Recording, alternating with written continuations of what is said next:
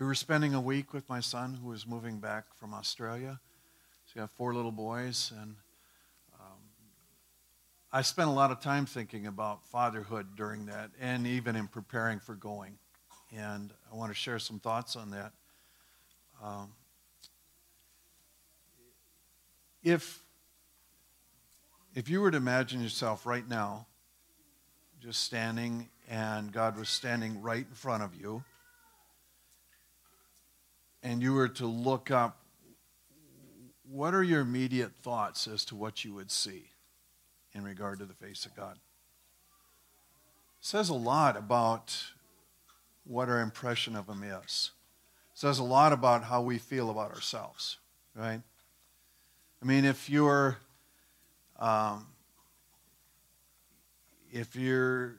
thinking that maybe you aren't living up to what you're supposed to, there can be a thing like with kids where you almost have to force that face up to look them in the face, right? And it's not so that you can tell them you've been bad, but it's just like, we need to reconnect. And there are times when we would, if our impression was that Dad's angry all the time, we don't necessarily want to see his face. Or if, you're thinking, he'll just put me to work if I give him my attention, then that has another form of things, right? And, our earthly fathers do their best, but they don't always get it right. Trust me on this one. But when we consider God, we have the right to think of him as a perfect father. And, one of the things that, for me, over the last week, I'm watching my son, but I'm really watching my grandchildren and saying, did the values that I tried to pass on to my son, are they being placed into his children's life? Because a mark of parenting, more than what you do with your own kids, is how well it affects that next generation. Is it making the transfer, so to speak? And so, I'm all eyes in that situation. But what I want to note is I'm going to use Ephesians loosely as my text. But when Paul's giving his greeting, even in the second verse, he says, "Grace and peace to you from God our Father and the Lord Jesus Christ." And we're so used to reading passages like this, we think, well, yeah, of course, God's our Father. It's not all that common in the Old Testament. There was a bridge being made through Jesus. When Jesus says, when you pray, pray our Father, he is bringing them into another understanding of relationship. Some years ago, I worked for a company in construction that was a family-owned business, and there were 3 or 4 family members as a part of the company, and then there were probably 6 or 7 or more of us who weren't family members. And there were 2 tiers, very certainly.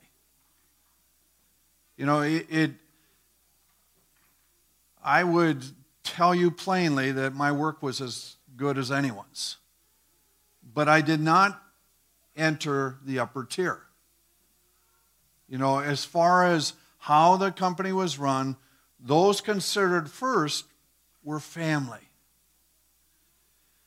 In some ways, what Jesus was doing for us is saying, you're not just employees, you're not just servants, you're being brought into that upper tier when you enter into relationship through Jesus Christ. That's a wonderful understanding. And that's something that the New Testament writers and believers caught a hold of. And it's a very important then that we take that, but we also acknowledge that he's perfect in what he does.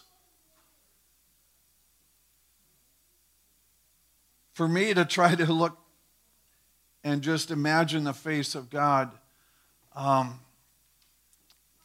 sometimes now, it's not always been, but sometimes now it's even laughing with them? Is your God capable of laughing with you? Enjoying life? Sometimes that look is penetrating, where it sees everything about you, but is not a, you got to fix this moment, but rather just an understanding. Tweaking that into something of health. At times,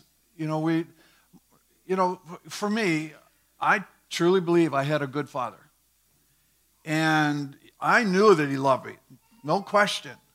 So I've always kind of approached this as, well, yeah, I'm grateful for the example I had. But later on, you have to deal with things like, yeah, he had a pretty explosive temper. It's just a reality. But how did that affect even that image? And to hone that and to say, okay, perfect. What does that mean in regard to fatherhood? But then also looking and saying, okay, how can I up my game? Or am I just, am I looking up at him and he's distracted? Doesn't have time.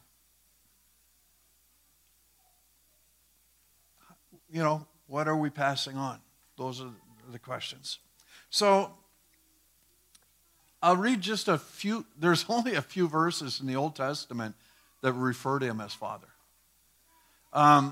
Usually you see God of our fathers, and you see the mighty God, but to be brought into that next tier, so to speak, of family, it's not a common concept in the Old Testament. In Psalm 89, David's talking about the Messiah in his writing, but it also kind of with David, there's a strange blending where David is seen as like the first, but he's also, it slips into prophecy so seamlessly that you're not sure who's being talked about in the moment. It says, he will call out to me, you are my Father, my God, and the protector who delivers me. And then it goes on to say, I will appoint him to be my firstborn son, most exalted of earth's kings. And there's a prophetic bent there referring to Jesus. But it's also got David attached, and you can sort it out and then come tell me how that works. He says, I'll always extend my loyal love to him, and my covenant with him is secure. I will give him an eternal dynasty. Make his throne as enduring as the skies above. Psalm 68, he is a father to the fatherless. So again, there's that idea is presented. Isaiah, remember this at Christmas time, for unto us a child is born.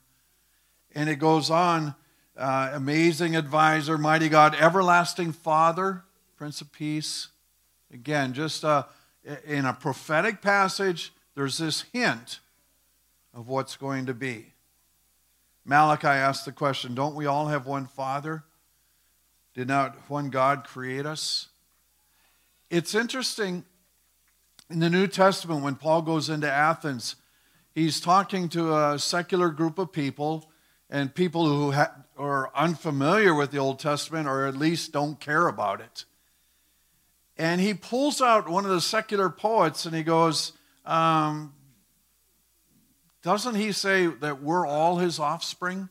He's starting to bring an understanding of who God is. And he says, one of the secular writers got it right. We're offspring of the Lord. John gathers this together and in his gospel begins to declare, those who believe in his name, he has given the right to become God's children. What an incredible idea that they're taking and saying, we have this privilege of being called the children of God. Galatians, when the appropriate time came, God sent out of his Son, born of a woman, born of the law, to redeem those who under the law so that we might be adopted as sons with full rights. So this children of God idea is being given to us through Jesus. And He sent the Spirit of the Son into our hearts. So He says that what Jesus had is becoming a part of us. And He says we can call out Daddy, Abba, Father. So the New Testament believers were hanging on to something that the understanding of God had been there for centuries, but the idea of closeness and personal relationship and one who's invested in us at a measure that others aren't is this declaration that God has that for us. Truthfully, you may love other kids, but you really love your own kids. And you want the best for them. That's the reality of life. You can, at times you can say, I'm so tired of these kids. And yet, somehow your own kids, you're kind of going, I'm tired, but I wouldn't have it any other way. Other people's kids, take them home, right? Get them out of my sight. But for your own kids, there's something different. And we are being told in the Scripture that we have the privilege of being brought into that level of relationship.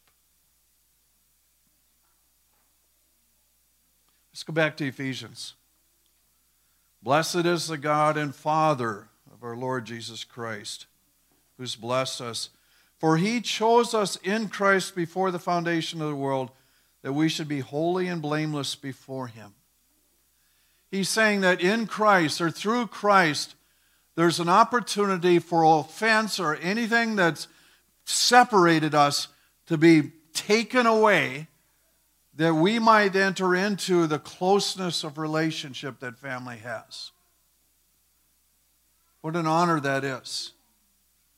That we don't have to look with just blame and offense, but actually that can be washed away at a level that allows us to interact face to face. He did this by predestining us to adoption as His legal heirs. So they're taking it on and just saying, you have the legal rights of children now in God. It's like you've been brought into the family and given a name.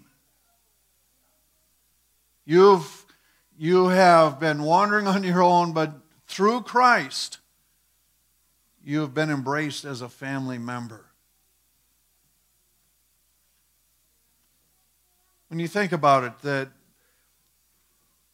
a child that's adopted is brought in and they're provided for, they're protected, they're trained, everything that goes with family.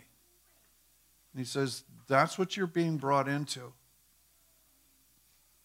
Even this whole thing of legacy, there's a proverb in Proverbs 13, verse 22.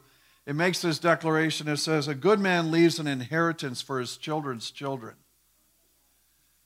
And I would suggest to you that that might be partially money, but it's a bigger thing.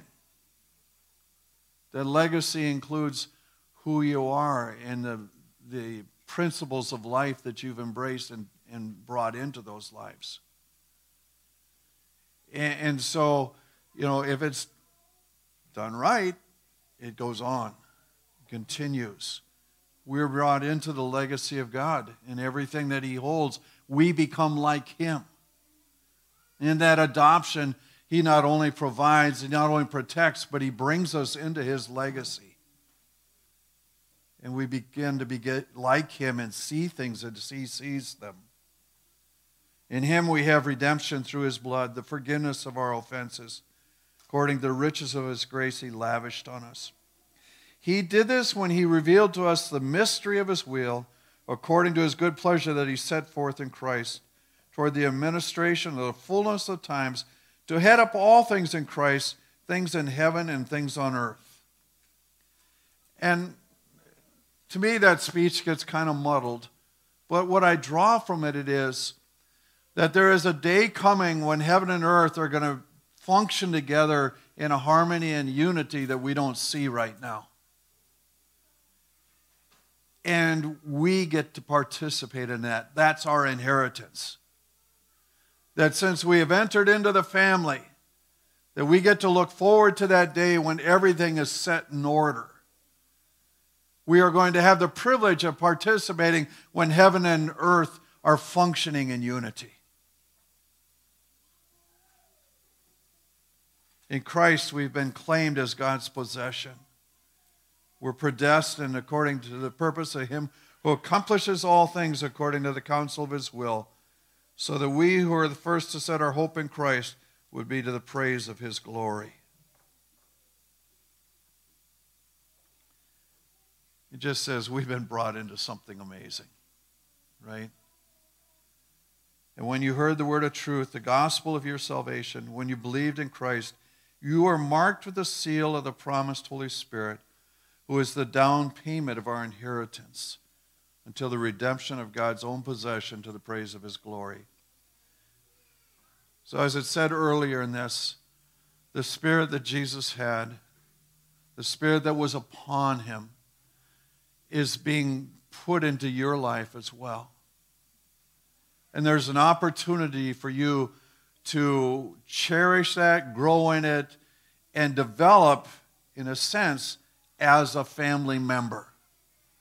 And so, in that sense, when we talk about the Spirit living in us, it's the Spirit that trains us like a parent trains his children. It's a Spirit that looks over us and provides for us in a way that a parent provides for his child. It's a Spirit that protects and guides our paths in a way that a parent does for their children. It's a Spirit that gives us that hope of the eternal, knowing that just as we sense Him with us now, there is a coming day when all things are in order, both what's inside and what's external.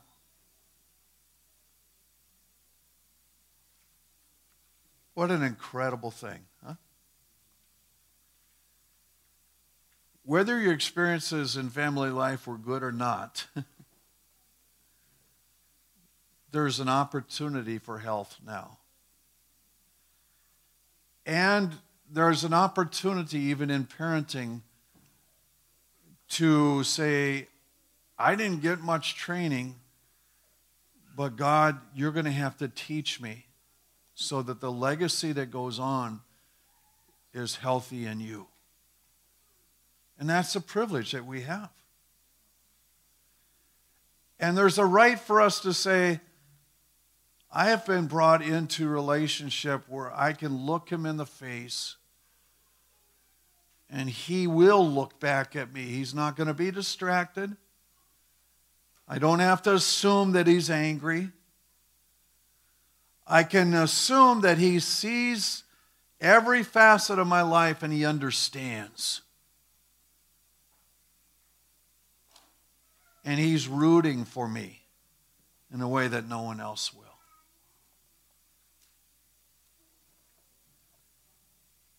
Chew on that for a while and it'll change the way you think. It'll change the way that you perceive your relationship with God.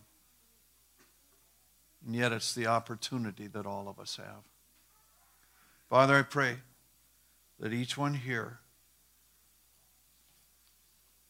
would be able to say that I'm at peace with my Father,